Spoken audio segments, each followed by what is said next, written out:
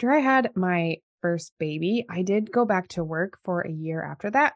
And that was very difficult. And I was a breastfeeding mom myself. And I figured as a nurse and as a lactation counselor, I would know what I was doing. But it was very difficult. What we're seeing now is a really high influx of breast pumps in mothers' hands and this kind of urge or desire to use them. But lactation consultants are not really trained on how to help a mother pumping. In an ideal world, could just stay home for an extended maternity leave and just breastfeed their babies and never have to pump. I mean, that would be a perfect world. And I think a discussion on the maternity leave in the US is a whole nother episode.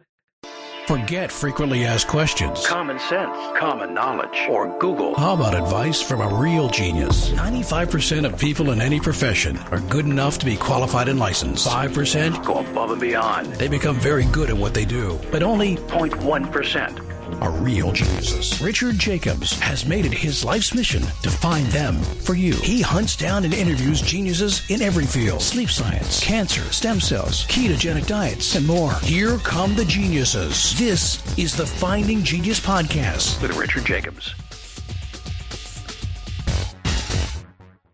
Hello, this is Richard Jacobs with the Finding Genius Podcast. My guest today is Allison Tolman. She's a nurse, a lactation consultant, and a breast pump expert. She owns New Little Life, which focuses on combining breastfeeding and pumping, especially for working mothers. And she has a very successful YouTube channel that shows objective data and information on the market of breast pumps and all the nuances surrounding them. So, Allison, thanks for coming. Hey, it's good to be here, Richard. Thanks for having me. Yeah, tell me a bit about your background. How did you get involved in this aspect of mothering? Yeah, good question. So I started my career as a nurse, as an LPN, and I worked in an OBGYN office. My favorite part of nursing really was the educational part, and I quickly became a lactation counselor and assisted with all the lactation there. So I knew that that was going to be a long-term goal for me. After I had my first baby, I did go back to work for a year after that, and that was very difficult. And I was a breastfeeding mom myself, and I figured as a nurse and as a lactation counselor, I would know what I was doing. But it was very difficult once I dove into the world of pumping. And I realized that there just was no information out there. I had no one to talk to. I had no idea what I was doing. I didn't quite hit my goals like I would like them, but I did the best I could. For me, it was a little discouraging. So as soon as I was able to get my big certification as an IBCLC, which is an internationally board certified lactation consultant, I immediately jumped right back into the world of pumps and pumping and started a YouTube channel really focused on breast pumps and helping those combining breastfeeding and pumping, because it's quite a different world than if you're doing either of those exclusively. So that's kind of how I ended up where I am today. Yeah, when I picture a lactation consultant, and obviously I'm no expert, I just feel like they help with the breastfeeding part of the equation, but the pump part, I don't know, I've never personally encountered it. And my wife breastfed. I have 3 kids. She was able to do so. And I think she tried pumping a few times, et cetera. But again, lactation consultants, do they focus on just helping women to breastfeed, or do they actually work with pumps and things like that? Or are you an unusual consultant in that you do? That's a really, really good question, Richard. So as a lactation consultant, we get almost zero training in pumping. So we really are the experts in breastfeeding. When other healthcare providers or moms are, having these difficult scenarios regarding breastfeeding, this is where we're the experts in that. So having said that, not a lot of lactation consultants have experience or knowledge around pumping. And it's not their fault. They're not trained in this. And the problem that we're seeing right now is actually that as part of the Obamacare acts and things that were instituted a few years ago, mothers are getting breast pumps for free through their insurance, almost everybody. So what we're seeing now is a really high influx of breast pumps in mothers' hands, in breastfeeding mothers' hands, and this kind of urge or desire to use them. But lactation consultants are not really trained on how to help a mother pumping. So what I encounter often is people will come to me having seen lactation consultants before and said that they were wonderful help with breastfeeding. When it came to pumping, they really didn't know a lot. And again, it's not their fault, but that is just kind of where we're at. So we're in kind of a really weird little moment where almost every mother has a breast pump, but also the professionals who are in charge of lactating breasts just are not trained to help them manage that. So that's kind of where I've jumped in and kind of came up with some of my own solutions to both help mothers and professionals when I can to bridge this gap. Okay. So do most women produce, an overabundance of milk and they can pump and feed and it's no problem? Or is it an either or that creates problems? Oh, that's also a good question. So what I am seeing is since most breastfeeding mothers have breast pumps, they are tending to use them, right? Like who wouldn't? And we are seeing more and more cases of oversupply where a mother has been breastfeeding and pumping, and now she's created this demand for more milk and her body has responded with the supply. And you might think oversupply, that's a great thing. I never have to worry about my baby being hungry or always have milk.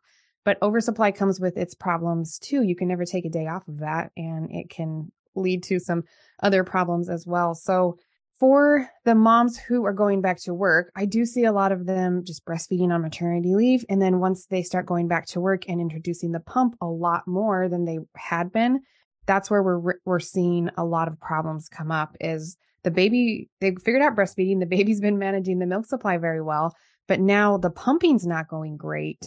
And so we're just causing problems with the whole dyad. I don't know. There's just a lot of problems that we're kind of seeing with this surge of breast pumps in the space. It sounds silly, but the supply of breast milk, all of a sudden I started thinking about inflation, and there's too much supply and the Fed would raise interest rates to slow the production of breast milk. But I know it's ridiculous. But that's a very good analogy though. Yeah. Yeah.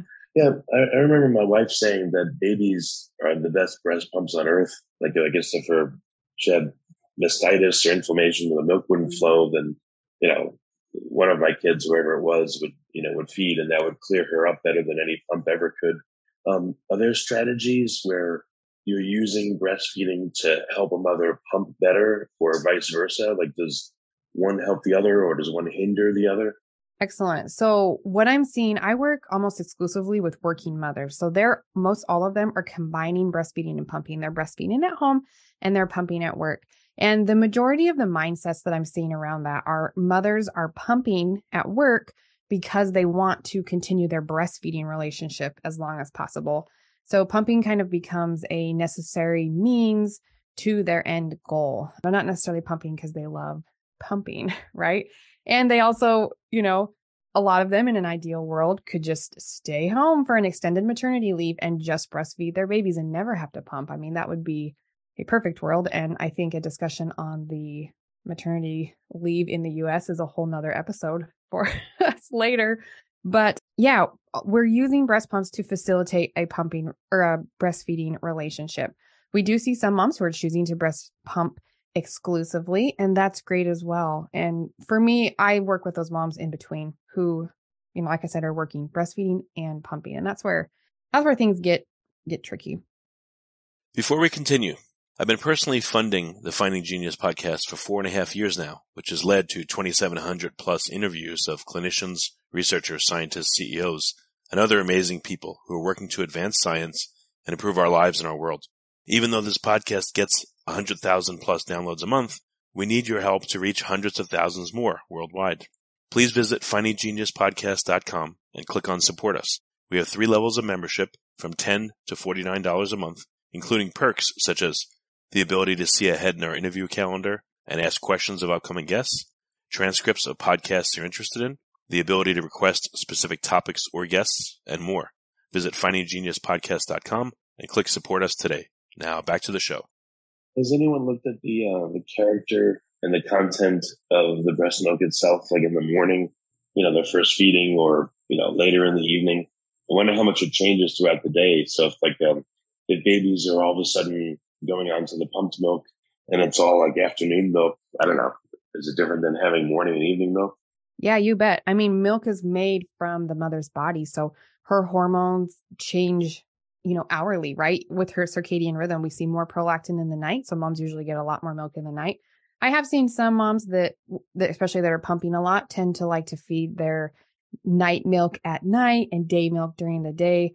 Does it make that big of a difference? In my opinion, probably not. And we haven't seen a ton of research saying that babies are getting thrown off their sleep schedules because of that. A lot of moms do what's called the pitcher method. Well, if they're pumping a lot like a working mom would, they would just combine all of their milk from that day into one pitcher and then divide that out for the bottles for the next day. And that can give a more complete nutrition spread over the whole day. But we're not really seeing a lot of problems come by the timing of the milk that's expressed and when it's fed to the baby.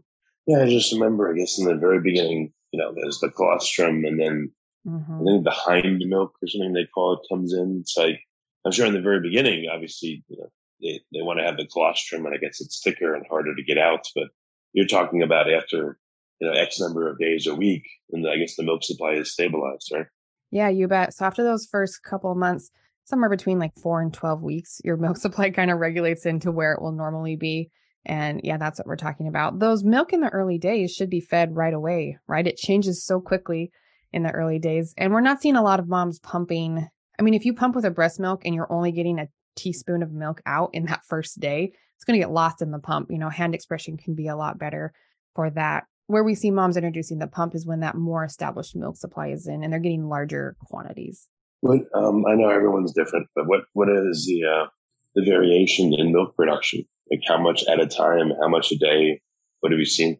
We see quite a big variety. And particularly when we start introducing the breast pump for breastfeeding mothers who are just nursing at the breast, we don't see the numbers and the baby kind of just takes care of that all on their own.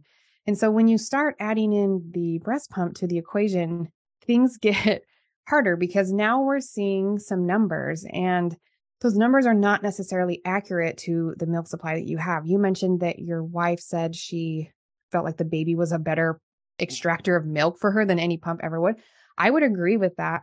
I think that pumping is an art and there's a lot of things that go into it and really the gold standard of a breast pump is mimicking an infant. But there are just some things that you cannot do with a cold robot machine that a baby can do. So I think it's absolutely, we're trying to make these pumps be most like a baby. What we may just never get there. And what I'm seeing is this market is so saturated with breast pumps. And that's kind of where I ended up starting my YouTube channel, was because mothers were so overwhelmed about which pump do I choose? Which pump is best for me? What's going to help me with get the most milk out in my supply? And what about wearable pumps versus the old ones? And it just was really overwhelming. And again, there's no one in this space who's an expert on this. So I do think we'll see that come, especially because I don't think breast pumps are going anywhere, nor is the production of them slowing down. So I think we'll be seeing more innovation and tech and stuff, which is cool. I like to see that as well. Yeah, the stuff I remember is from 15, 16 years ago. There was manual ones, there was electric ones, there was I don't even know the variations anymore, but what are some of the variations and what would lead to confusion for a woman? Like which ones, do manual ones work better or electric ones better? Like what are some of the, variations again that women should be aware of? So there is an alarmingly large amount of breast pumps on the market now. So, I mean, there's hundreds. It's crazy. When I went back to work 8 years ago, I knew of one. I mean, there's been a couple of companies that have been around for, 30 years. And those are the big names that we see a lot. And even 8 years ago, that I had one from one of the biggest companies because that's all there was. Within the last 4 to 5 years, we have seen an explosion breast pumps in the market. Really anyone, if you've got, some money, you can just call up manufacturer with a patent, brand their pump with your thing and start selling it. I mean, it's very easy. There are a lot of companies there that are working on this tech and developing new products to fill needs of mothers. But as far as what we've currently got on the market, we have kind of your traditional breast pump with the traditional flange. So if you have any experience pumping, that's kind of what you will picture in your mind as we're talking about that. They're almost all double electric breast pumps, meaning that you can pump both sides at the same time with an electric motor. We do have manual pumps, which is a hand pump, and it's just like it sounds. You manually do it with your hand. So you're squeezing manually. There's no electric. You can really only do one side unless you're, multi-talented and can do it with both hands. Then we also have portable pumps. These are usually very small. Moms can use them with the regular phalanges or with maybe a cup that goes right in the bra. That makes them more mobile. They're smaller. They do have a little bit less longevity in their motor life because they have smaller motors. And then one of the most popular areas of breast pumps that I get the most questions on are wearable pumps. And these are breast pumps that have the motor and the milk collection device all in one. So you can stick that right in your bra and you don't have any tubes. You don't have a motor coming off. It's right in there. That's the motor. It's also collecting the milk. They do kind of have a reputation for not being as effective as a traditional pump. And in my opinion, that may be true. But we are seeing so many more moms that need to be mobile, that need to have their hands free. Maybe they have other little ones. Maybe they're a working mom. I've worked with a few surgeons before who just cannot step away and pump while they're at work. But if you're skipping pumping sessions, your milk supply will suffer. So sometimes we opt for maybe a slightly less effective pump because of the conveniences and pros that it offers, which kind of outweigh the downsides, if that makes sense. So that's kind of a brief overview. Well, I guess there's a whole other category of hospital pumps. These are big, large pumps that are used in the hospitals for multi-users. They're going 8 hours a day. Every mom in the hospital that needs it is using it. So it's kind of its category as well. Okay. I guess I was going to joke, are there any ones that have like an app attached to it with sensors that let you know the milk production and can change the suction strength and rate and all that stuff?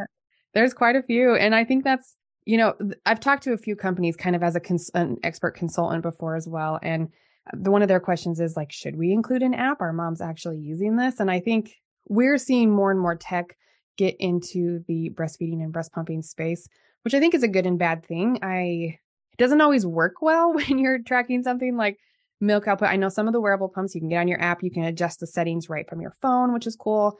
They do track how much milk is being expressed. They're not always accurate, but they do kind of help you track the output and things like that. There are just some really interesting pumps. I think apps, those have been around for a few years, but the Bluetooth capability, some of those more advanced pumps do have those, and it's kind of cool. So, you said that if women skip pumping sessions, it's bad for their milk. What's like an average window of time in which a woman needs to pump, and what happens if she exceeds that window? Yeah, good question. So breast milk is created on a supply and demand cycle. So when you're breastfeeding, your baby kind of naturally does this because they get hungry every 2 to 3 hours and they're going to ask for more milk. So you're going to put them back to the breast and feed them again. When you're away from them, now you have to regulate that on your own. So I would say 2 to 3 hours between milk extraction sessions is kind of a good guideline. But if you're thinking about a working mother, that might not always be possible. If you're working in the ER on a 12-hour shift and it's time to pump, but an emergency comes in, what are you going to do?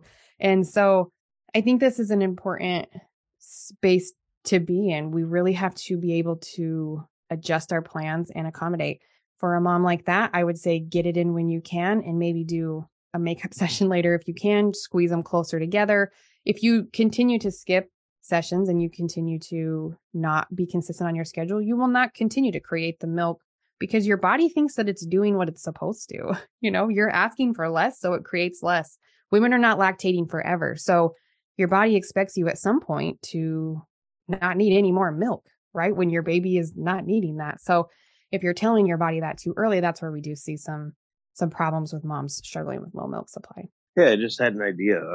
My wife said that sometimes in public, if a baby would cry and it was hungry, that she would start to produce right there. You bet. It was crazy. So I wonder if, has anyone tried to record the sounds of hungry babies crying, for moms that it's hard for them to get started and maybe they play that and listen to it and it actually helps them get going? That is an excellent tip for helping to get that letdown, especially in a place that you're uncomfortable with, like maybe a workplace or in public.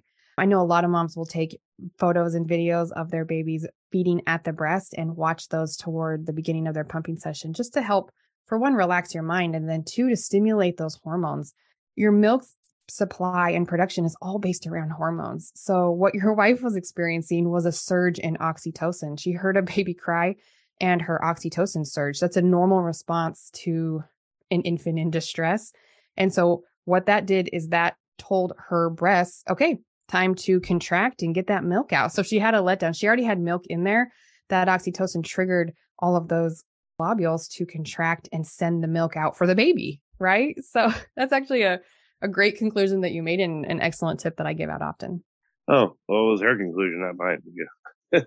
Way to give her the credit. I appreciate it. Yeah.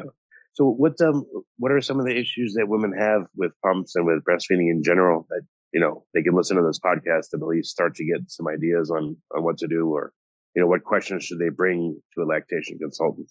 Yeah. So if you are needing some help with pumping, and I would ask your lactation consultant straight up, do you have experience helping moms pump? And if they say no, then don't be afraid to ask around for some other resources.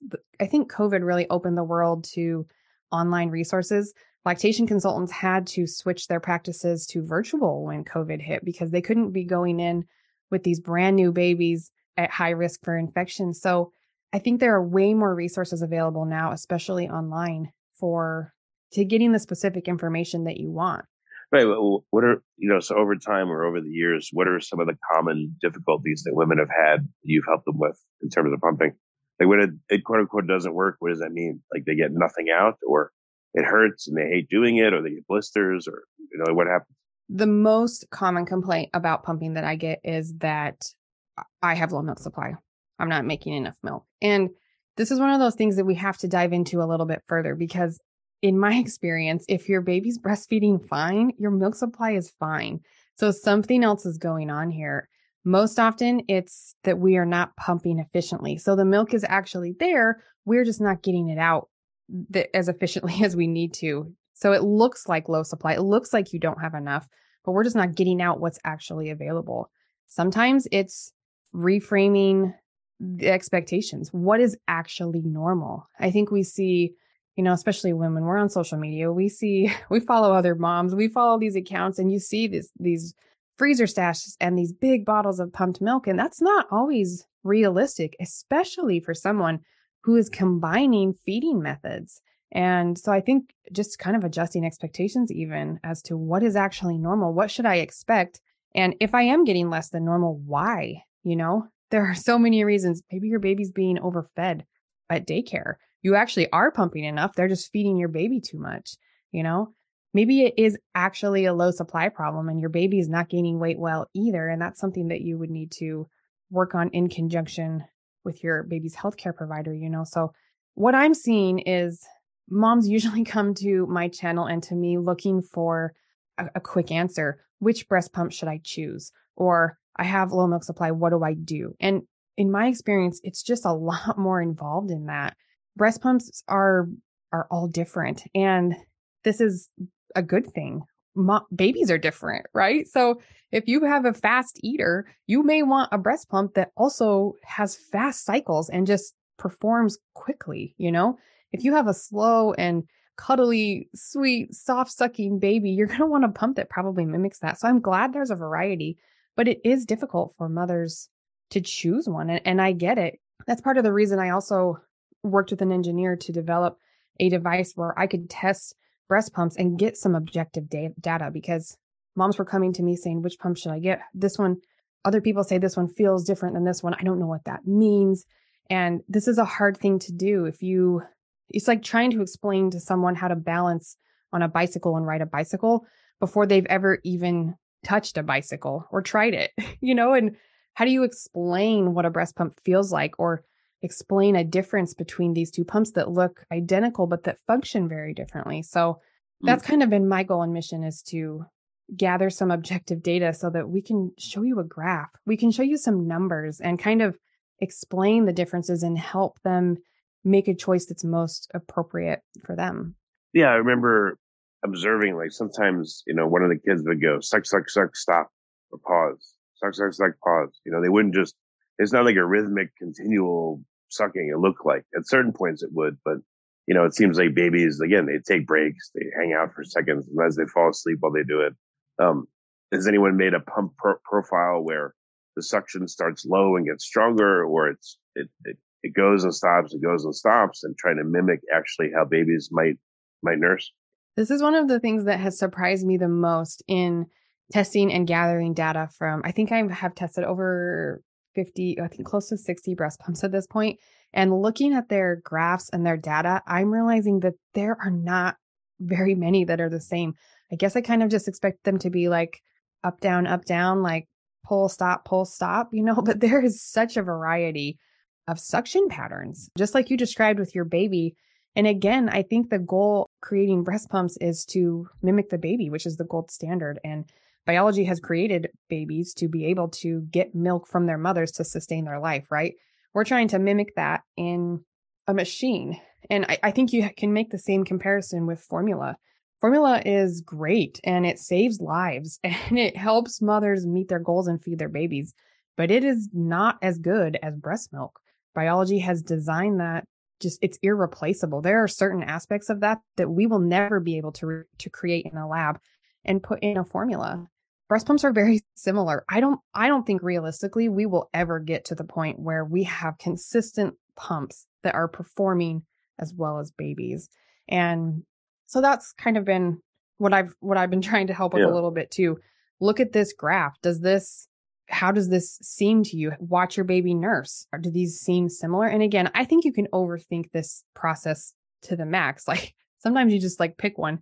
It's suction. It's a pump. Like it's going to suck. So what about like a woman doing like a small breastfeeding diary? Like, I don't know. I don't know. I don't never asked. Like, can a woman tell? Oh, they're sucking harder, or can they tell what the pattern is? Like, what if they did a breastfeeding diary and they saw the variation in the way their baby does it, and then they were able to seek out pump settings that emulate that? I think that's a good thought. And to be honest, some women will come to me saying, I need a pump with really strong suction, because I think they can tell my baby sucks strong and hard, and that's how I want it. I also have women come to me that say like, look, I'm a little sensitive, I need something that has an impressive low range because I know I'm going to have to be pumping on some lower settings. And so I think women kind of naturally have a good idea. The hardest part really is for first-time moms who have never done this before. And I think a lot of times they look at their insurance and they give them a list of pumps that are covered and they just pick one, usually on a random statistic. And unless they found my channel, then they dive into that rabbit hole. And then maybe it works or maybe it doesn't. And then that's where I see moms diving into, okay, well, I'm not getting enough milk out, so I'm going to buy a new breast pump. It's got to be the pump. That's the problem, right? So they buy a new pump. That's still not working. So they buy another pump. So sometimes moms that come to me have spent an alarming amount of money on breast pumps trying to fix the problems. But incorrect pumping practices on a new pump is still incorrect pumping practices. So I don't know. It's so hard in this world of we ask mothers to breastfeed for 6 months exclusively and then a year. The guidelines have recently been extended to up to 2 years. So we're asking women to do this for a really long time. And then we're not really meeting their needs especially those moms in the workplace. And so, it's just kind of a mess at the moment. I think it will get better and we're on the way. More awareness and more moms are doing this and sharing their stories too. But yeah, to answer to your original question, I think we have a wide variety of pumps. And so if they can access the data and the resources to know which pumps are doing what, they may be able to figure out better from the get-go instead of buying all these millions of pumps, which one may work from them right from the beginning. Yeah, does anyone supplement a bit of formula into the mix, or does it make it gross for the baby? Like if they have 2/3 breast milk, 1/3 formula, maybe that helps women with low supply that just can't make it, but will the baby drink that, or is that a mistake? Absolutely. I think that formula is a great resource for what it is. If you want to formula feed from the beginning, that's great as well. The most important thing is to feed the baby, right? We got to feed the baby. It needs to grow appropriately. So sometimes we do see formula being supplemented along with breast milk.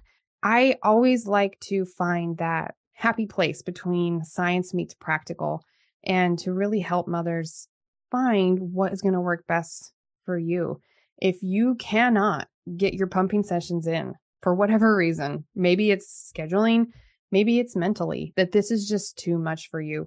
And you're only able to supply your baby 50% breast milk and the other 50% is supplemented with formula. I think that's great. Nothing in our lives has to be all or nothing. And I think especially as mothers, we fall into this pattern a lot of if I'm not doing it, I'm 100%, I'm failing. And that is absolutely not the case. I was a nurse and trained in breastfeeding when I went back to work. And by my year goal, my baby was getting about 1.5 bottles of formula every day at daycare. So I was able to make about 80% of his breast milk needs while I was at work. We breastfed fine on the weekends and evenings. So again, why was I not able to pump enough milk? The milk was there and I couldn't get it out.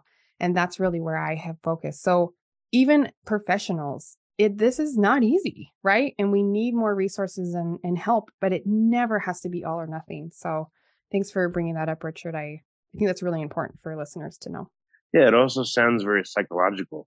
If you haven't been producing enough, and then if you have anxiety and you put the pump on you, it probably makes it even harder. So, like any suggestions for women to do? Maybe it sounds ridiculous, but can they do like a 1 or 2 minute calming or meditation or just like settling and relaxing so that they can pump?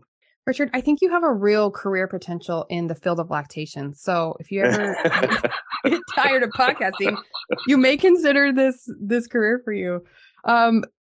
There's a lot more to pumping than just plug and play with a pump. Not very many moms can just like put on a pump, push go, and everything works out perfectly. A large portion, pumping especially, is mental. Like you said, if you are stressed and overwhelmed, you put a pump on. You remember what I told you about your wife and how that oxytocin was released to let the milk down and out. Right. How are you going to get oxytocin to do that for you if you are stressed and uncomfortable and people are looking at me? I got to get back to work. I'm answering emails while I'm trying to pump here. My baby's crying and hungry. I got to get milk for them. That is really, really hard to have an oxytocin surge, right? We know that oxytocin comes when you touch someone, hug someone, during intercourse, during labor. That's the contractions that get the baby down and out. And then it's heavy in breastfeeding. So you're absolutely right.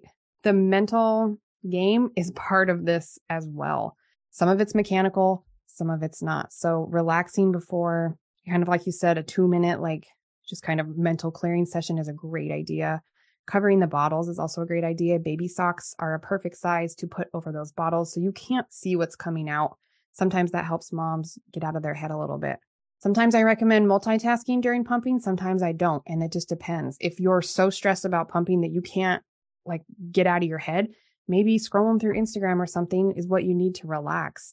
But I do see moms sometimes that work through their pumping sessions and then realize, oh, I haven't had a letdown yet. I do need to kind of take a step back, have a warm drink, just kind of relax and kind of get this milk flowing. So I think you hit on something very important there for pumping. Yeah, I think maybe you should try to make something like that. Like instead of a guided meditation, but a guided, with sounds. Like again, it would have maybe a baby crying in the beginning, and then it would have babies making like happy sounds as it goes. And maybe there would be a woman, like, are you talking over for the first X number of minutes, or like a guided meditation where a woman could put on headphones, or earbuds or something and listen to that. And there's other sounds that are comforting. I bet you that might help.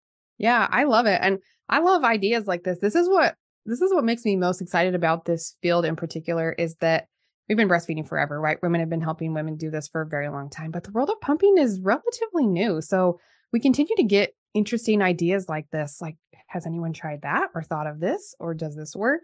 And that's what I'm loving about this space. And the fact that I have been able to kind of explore and talk with companies and try so many different pumps and be an expert in the field. I've gotten to speak at conferences with other professionals, as well as help a lot of moms worldwide and online. It's just been really cool to be a part of this and see new innovation, new ideas, new tech coming, really with the goal, making life easier for lactating moms. And it's a really cool place to be. Yeah. Well, very good. So can you restate the name of your channel and, give some resources for women listening that want help? Yeah, you bet. So my YouTube channel is called New Little Life by Allison, and you'll find lots of breast pump reviews, information for working moms, combining breastfeeding and pumping, things like that. I remember when I was looking for breast pump reviews and stuff, all I could find was usually like user reviews. So moms that had used that breast pump and then were sharing their experience with it, which I think is absolutely important that we have real life experience. So what you'll find on my channel is a little bit more nerdy, a little more science objective approach. So if that's what resonates with you, that's what you'll find there. I also do have a my signature program is called Pumping for Working Moms, where I work directly with exclusively working moms and help them combine the two. So that's another resource as well. There are lots of accounts on Instagram, especially Facebook, things like that you can follow for advice. And I encourage you to do that. I think the more awareness and pride you can have in this difficult thing that you're doing is important. If you ever feel uncomfortable or like that you're not living up to some standards, unfollow quickly. If an account is not for you, if the person is just not meeting your vibes, myself included, please unfollow. You don't need extra things in your life making you feel guilty and just like you're not doing enough. So there are lots of resources out there. I don't know what you've got in your show notes, but we can definitely throw some down in there if you'd like and point some of these moms in the right direction. Excellent. Well, Allison, thank you for what you do and for coming on the podcast. I appreciate it. It's been a lot of fun, Richard. Thanks for having me. If you like this podcast, please click the link in the description to subscribe and review us on iTunes. You've been listening to the Finding Genius podcast with Richard Jacobs. If you like what you hear, be sure to review and subscribe to the Finding Genius podcast on iTunes or wherever you listen to podcasts. And want to be smarter than everybody else? Become a premium member at findinggeniuspodcast.com. This podcast is for information only. No advice of any kind is being given. Any action you take or don't take as a result of listening is your sole responsibility. Consult professionals when advice is needed.